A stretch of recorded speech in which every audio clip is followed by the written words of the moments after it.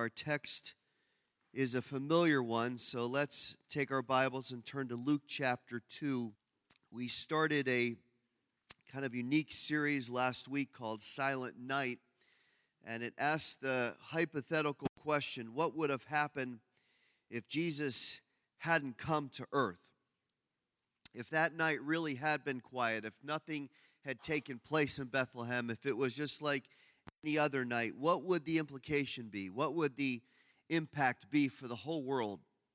And how would it affect some of the key people that we know so well from these accounts? Now, last Sunday we saw it from the perspective of Israel, which would have been just like any other nation in the dustbin of history. They would have just disappeared after they were conquered and taken into captivity in two different places. We wouldn't know about them. We wouldn't talk about them. The world wouldn't care about them this morning. There wouldn't be the conflict that we see in the Middle East. All of that. None of it would have happened if Jesus hadn't come. They would just be another nation. And this morning we're going to look at Joseph and Mary and what their lives would have been like if that angel hadn't appeared to each of them saying, your lives are about to change.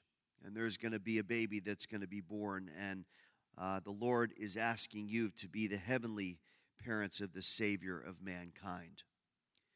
You know, how we respond, and what this study is going to kind of show is how we respond teaches us how the Lord and what He looks for in those He blesses. What is God looking for in our lives this morning? What is He desiring for us that He sees in us? And then what happens once we yield our lives to Him?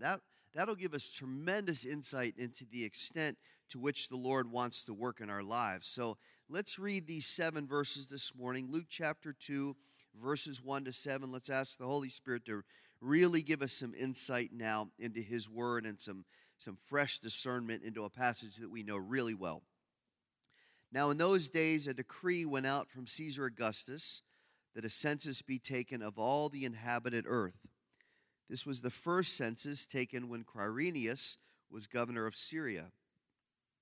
Everyone was on his own way to register for the census, each to his own city. Joseph also went up from Galilee, from the city of Nazareth, to Judea, to the city of David, which is called Bethlehem, because he was of the house and family of David, in order to register along with Mary, who was engaged to him and was with child.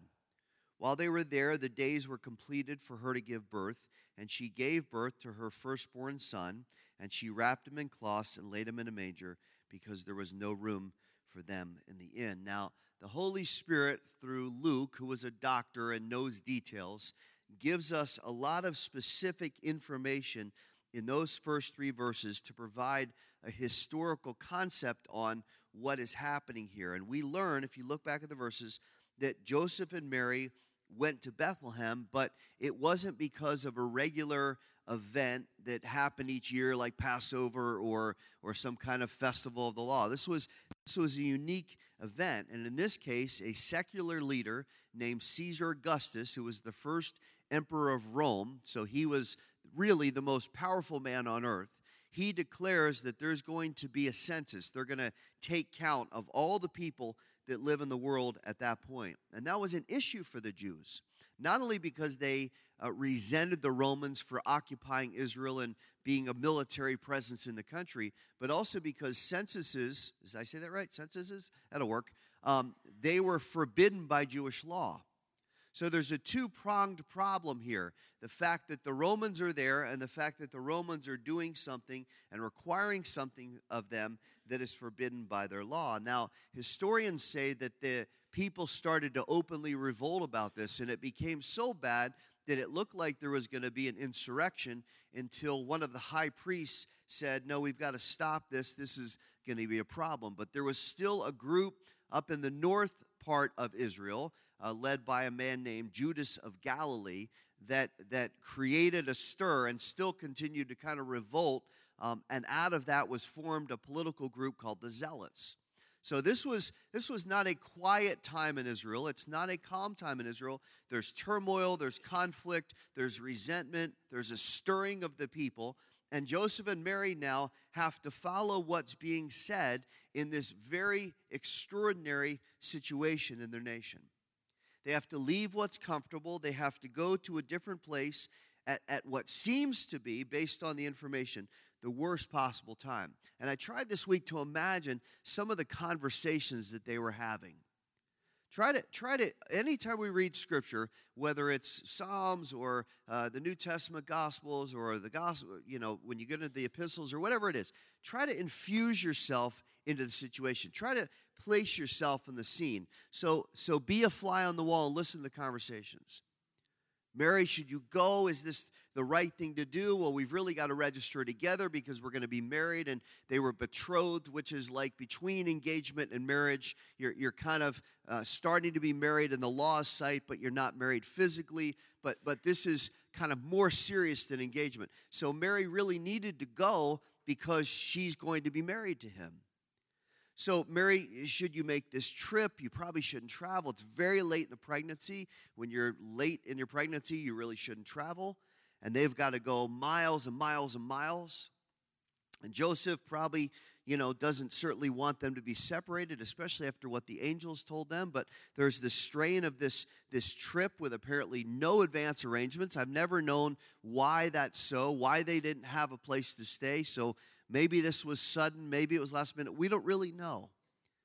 And they're dealing with the increased tension of rumors and speculation in their little town. And I'll tell you how small Nazareth was in a minute. The tension of this unplanned, kind of hard to explain pregnancy. And they're telling people maybe about the angel, but people are looking at them with side eye going, yeah, okay, we get it. So they're dealing with that. And then their family certainly wanted them probably to stay close. They're still teenagers, and the moms are going, well, what happens if Mary goes into labor? And Joseph, what are you going to do? You don't have a clue. And you just imagine, right? All the different things that are going on. But it's interesting, isn't it, that there is not one moment of hesitation in Joseph and Mary going. Despite the personal inconvenience, despite the nervousness about the pregnancy, despite the uncertainty of the whole situation, if you look in the text, and you can look at all four Gospels, the main accounts are in Matthew and Luke, there's not one place where we see them hesitating to make this 80-mile trip from Nazareth to Bethlehem. Probably took them about 4 to 7 days, depending on how fast they could walk. Mary probably, historians say, probably walked most of the way. We have the Christmas card picture, right, of her kind of side saddle on the donkey, looking all comfortable and refreshed. You know how hard it is to get on a horse when you're not pregnant, right? So imagine being 9 months pregnant and trying to climb upon a donkey. It's probably not the case. She probably walked most of the 80 miles. And all the while they're doing this, they're trusting the Lord in his unusual plan. Now, that raises a very important question for us, and I want you to write some things down this morning so we can kind of interact with the text. But one of the questions that comes out at the outset is, how do we react when plans change? How do we react when plans change? Do we fight it, even if it's unjust and wrong, and we know that we're getting the short end of the stick? Do we fight that, or do we trust the Lord that no matter what's going on, that he'll protect us and work through the situation? See, what we learned from Joseph and Mary is that how we react when plans change reveals the depth of our trust in the Lord. How we react when plans change reveals the depth of our trust in the Lord. Now, when we've been seeking the Lord, and when we've been calling on him and asking him to move, and maybe we've been praying specifically about a relationship or about a new job or about moving to another city or some kind of situation where we know the plans will change. Now, when we do that, it becomes much easier when the Lord moves, because then we're like, well, I've been praying for that, and I'm thrilled about that. The Lord answered the prayer, and it works. But that's not always the case, is it? We're not always in control of the change.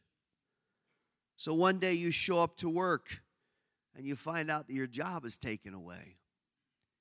You've been downsized, or you've been fired, or you've been let go, or however they want to couch it. Either way, you're not going back to work tomorrow. And that can push us into depression and self-doubt. It can erode our confidence and maybe cause us even to question, Lord, what are you doing? Or maybe you find out that a spouse has been unfaithful. Or a relationship, a marriage that's already been fractured, it's coming to an end. And that completely alters your plans and your dreams. And maybe it overwhelms you. It certainly would overwhelm you with sadness. And maybe you start to feel defeated. Or maybe the changes that you learn you have a major illness. Or that a parent is dying. Or that a child is not walking with the Lord. There are so many other scenarios we could lay out. The point is, those challenges, those changes can plunge us into serious turmoil. And the danger at that point is how we respond in terms of our faith. So really, the only question in this thought is, does it drive me toward the Lord, where I want to abide in His presence and live in His strength and somehow, Lord, you got to help me. I want to fully depend on you, even though I don't know what's going on. Is that where it drives you? Or option two, because there's no middle ground, does it drive you toward the Lord, or does it drive you away from Him?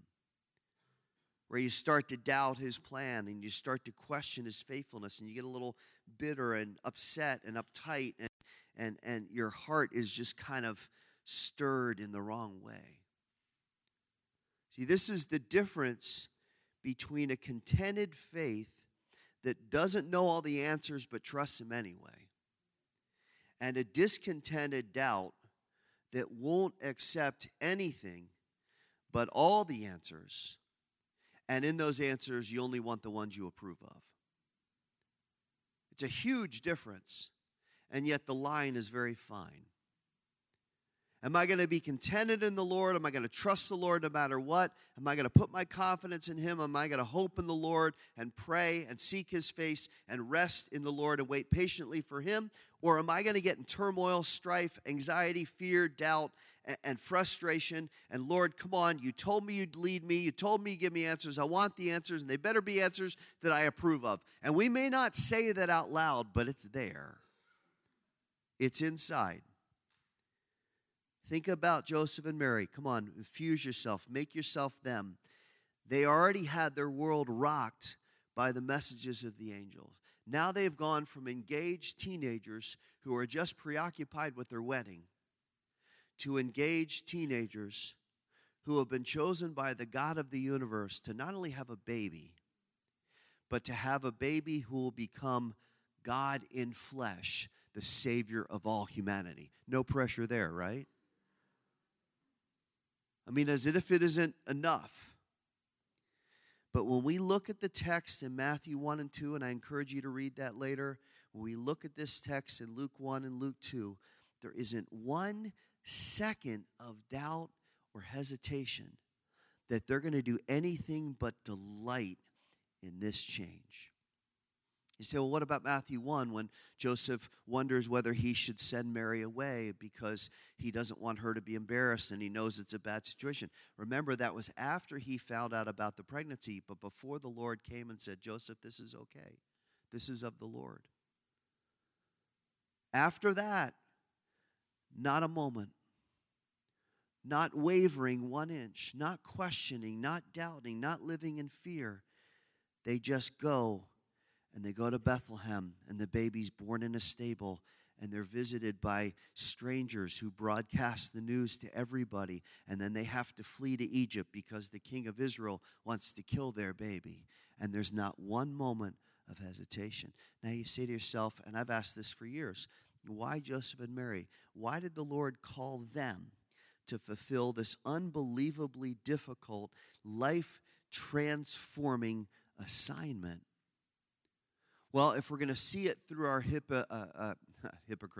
our hypothetical situation, right? Remember our hypothetical, what if Jesus hadn't come? If we're going to see it through that, we have to conclude that without God's plan, we never would have heard about Joseph and Mary. We wouldn't know about them at all. They'd just be two incidental people in history who didn't experience anything great.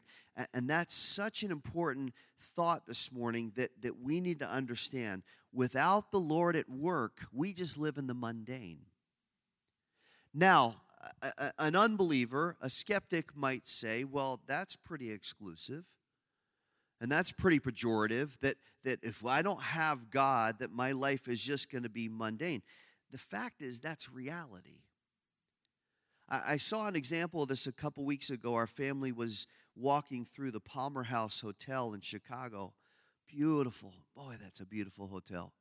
Very classic, very vintage, expensive hotel that has a beautiful lobby that has ornate artwork and frescoes and a big sitting area, and there's a bar there. And we were just kind of walking through it. Many people have stayed there, many famous people that we would know.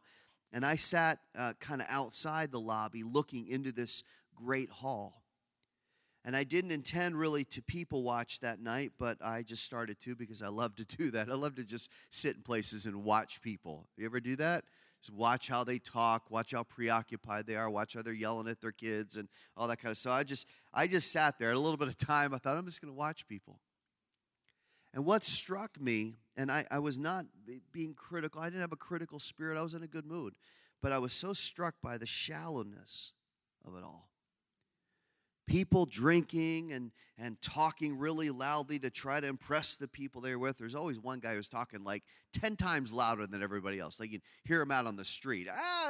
He's just full of alcohol. And people were talking and drinking and probably taking what they consider to be really important cell phone calls or acting like, well, I got to take this. Hold on a second. Oh, yeah. Like this is some kind of, important call. And as I sat there and watched that, I thought to myself, at the end of the night, what do they have to show for it? Now, more than likely, there are some important business deals being made that probably won't matter in 10 years. There are probably some compromised values that are being done for the sake of acceptance. Maybe there's even going to be some vows that are broken by indiscretion, hoping nobody will find out because you're away from the spouse and whatever. And most definitely, there was a whole lot of money being spent. I don't know what a night at the Palmer House is worth, but it's probably like my mortgage. So here's this mass of humanity, and as I'm sitting there, again, not critical in my spirit, just watching, the word that really I heard in my heart and mind was the word empty. It's all empty. As Solomon says in Ecclesiastes, it's all vanity. Now, if there had been no Jesus, Joseph and Mary's lives would have been empty. Maybe not that empty. But nothing really would have happened. They would have made this trip, they would have done the census, and they would have gone home. There would have been no baby for Elizabeth, no baby for Mary at this point, no manger, no shepherds, no excitement, no transformation. And that would have been fine. That's a fine way to live. But here's the thing. In knowing the Lord, there is always the potential for something significant, even in the everyday. And that's the second thought this morning. The Lord uses average people who are humble. The Lord uses average people who are humble. Now, the Lord is not impressed with our personal resumes. And He certainly is not impressed by self-promoters.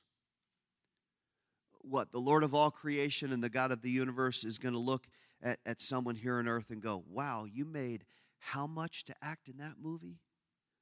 Your CD sold how many copies? Quadruple platinum? That is impressive. You have how many followers on Twitter?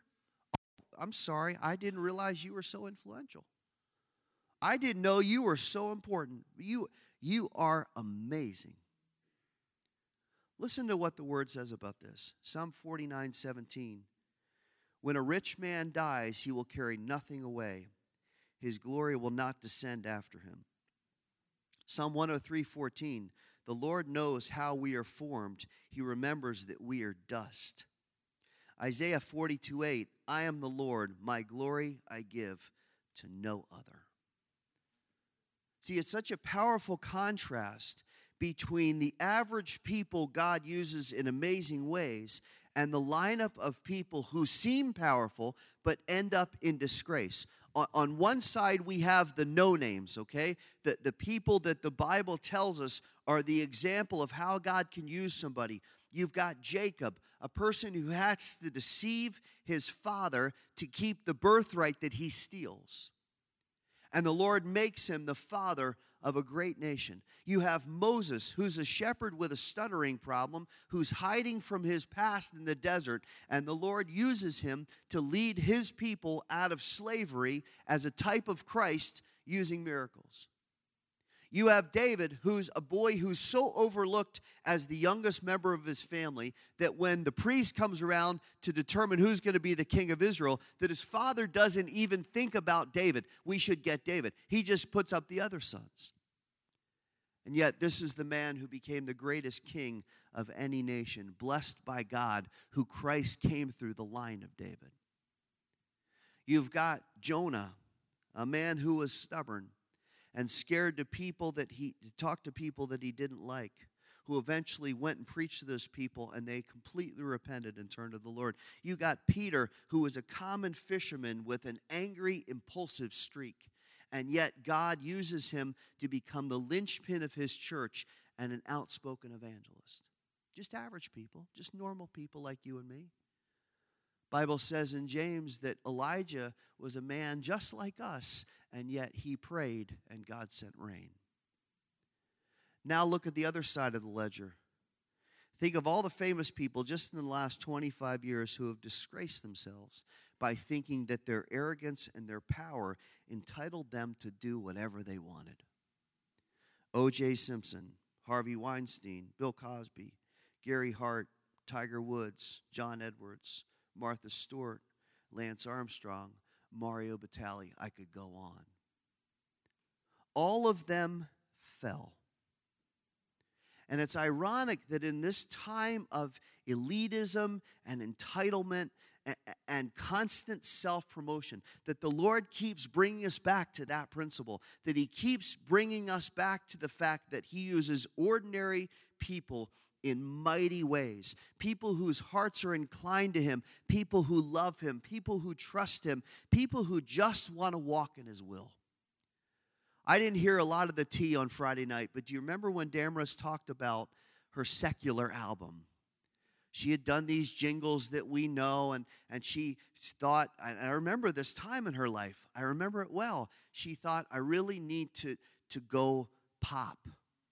And we were like, I don't know, Damaris. I mean, you're really gifted and you love the Lord. But she got it in her heart. And how many albums did that sell? 10,000? That's nothing. And the Lord showed her at that time that He did not call her to do that. He called her to do what she did Friday night. And think how blessed we were that God took a humble, ordinary person and used her. She didn't stand up here and brag. We had dinner with her Thursday night. She talked about people she's been with, but she wasn't like, hey, when I was hanging out with Nikki Cruz the other night, and when I'm hanging out with Mary Welchel tomorrow, and I was hanging out here. She wasn't talking about that. She was just talking about how good the Lord is, because the Lord's not impressed by arrogance.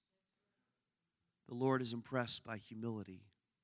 So why were Joseph and Mary chosen? We're going to get to the next principle in a second. I think it's because they were so humble. Not hesitating, trusting in Him, ready to go forward even though it's difficult. It's going to radically change their life. Their faith is going to be challenged and stretched to the edge, and they're going to deal with opposition and skepticism and people talking behind their back, and their plans for their lives that they set out, those are going to be completely altered. But here they are right in the middle of God's plan, blessed beyond imagination, used of the Lord in a mighty way, and we're talking about them today. Because God looked at them and saw their humility. And do you think for a minute that if they had to do it over again, moving from the mundane to what stretched their faith, that they would have said, we wouldn't do it? No way. No way. And that's such an important spiritual principle. And as you write this next thought down, notice the reason for it. Here's the thought. We have to be willing to be stretched. We have to be willing to be stretched. Why? Because the Lord wants to take us to a greater place. think about their life in Nazareth. I did some research. I've preached this passage I don't know how many times, but I've been in Nazareth, but I've never really done research on Nazareth. Nazareth was a hole in the wall. It was an insignificant village. At the time of Luke chapter 2, they estimate there were only 100 to 400 people living there. Now that paled in comparison to a nearby town called Sepphoris. Sepphoris was very affluent. People lived in these luxury villas.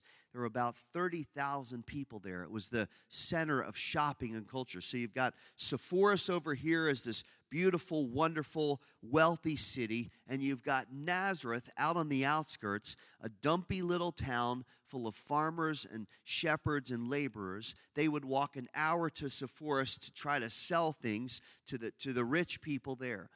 And Nazareth was so irrelevant and so poor that some people actually lived in caves because that's all they could afford.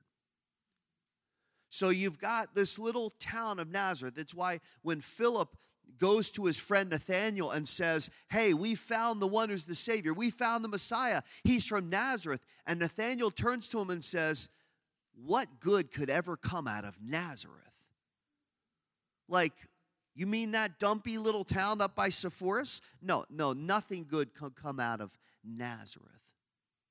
So think about this. For Joseph and Mary to go from Nazareth to Bethlehem, the place where David was born, the place where David was anointed as king, to have their baby born, not in Nazareth, but in Bethlehem, as was prophesied, was a huge honor. So they've got the place where they live. Joseph also was a carpenter, which was a reasonable craft. It's respectable. But at the time, in that town, it wasn't really that important. I mean, he's in a little town that has no meaning. He's in the middle of the road profession that has no room for advancement. And socially, carpenters weren't exactly at the top of the social scale. They were common laborers. So Joseph's not going up to Sepphoris every day and going, I need to get some big contracts. I'll wine and dine the people up there. I'll be with the elite and I'll really become somebody.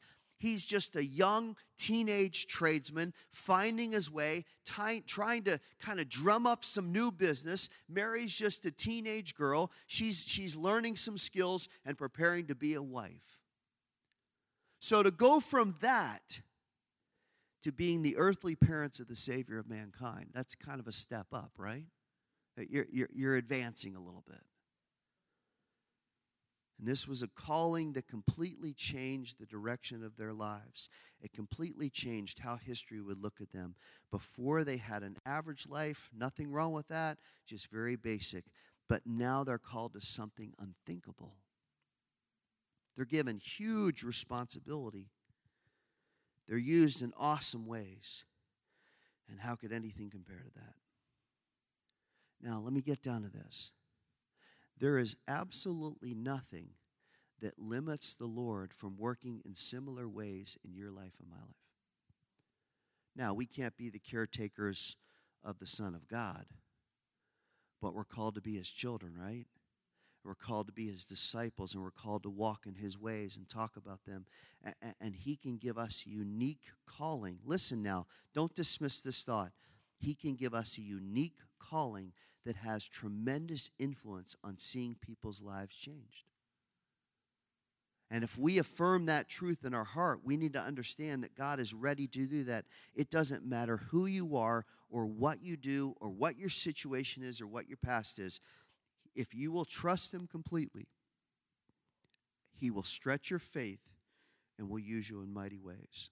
But there's one more real quick truth that goes along with that requires our faith to be strong. Here it is. Most of the spiritual breakthroughs in our lives come from an alteration of our plans. Well, yeah, Paul, I want the Lord to use me. I'm ready. I'm going to trust Him for that. And God's going to work me in a mighty way. And man, that's going to be awesome. Okay, well, just understand that that's probably going to require your plans to change. Joseph and Mary couldn't fulfill the Lord's calling by staying in Nazareth because the Lord wasn't going to accomplish that until they went to Bethlehem, because that's what the prophecy says. But even before that, they went through this radical modification of everything they knew, everything that was normal and everything that was easy, because that was the only way that the breakthrough was going to happen.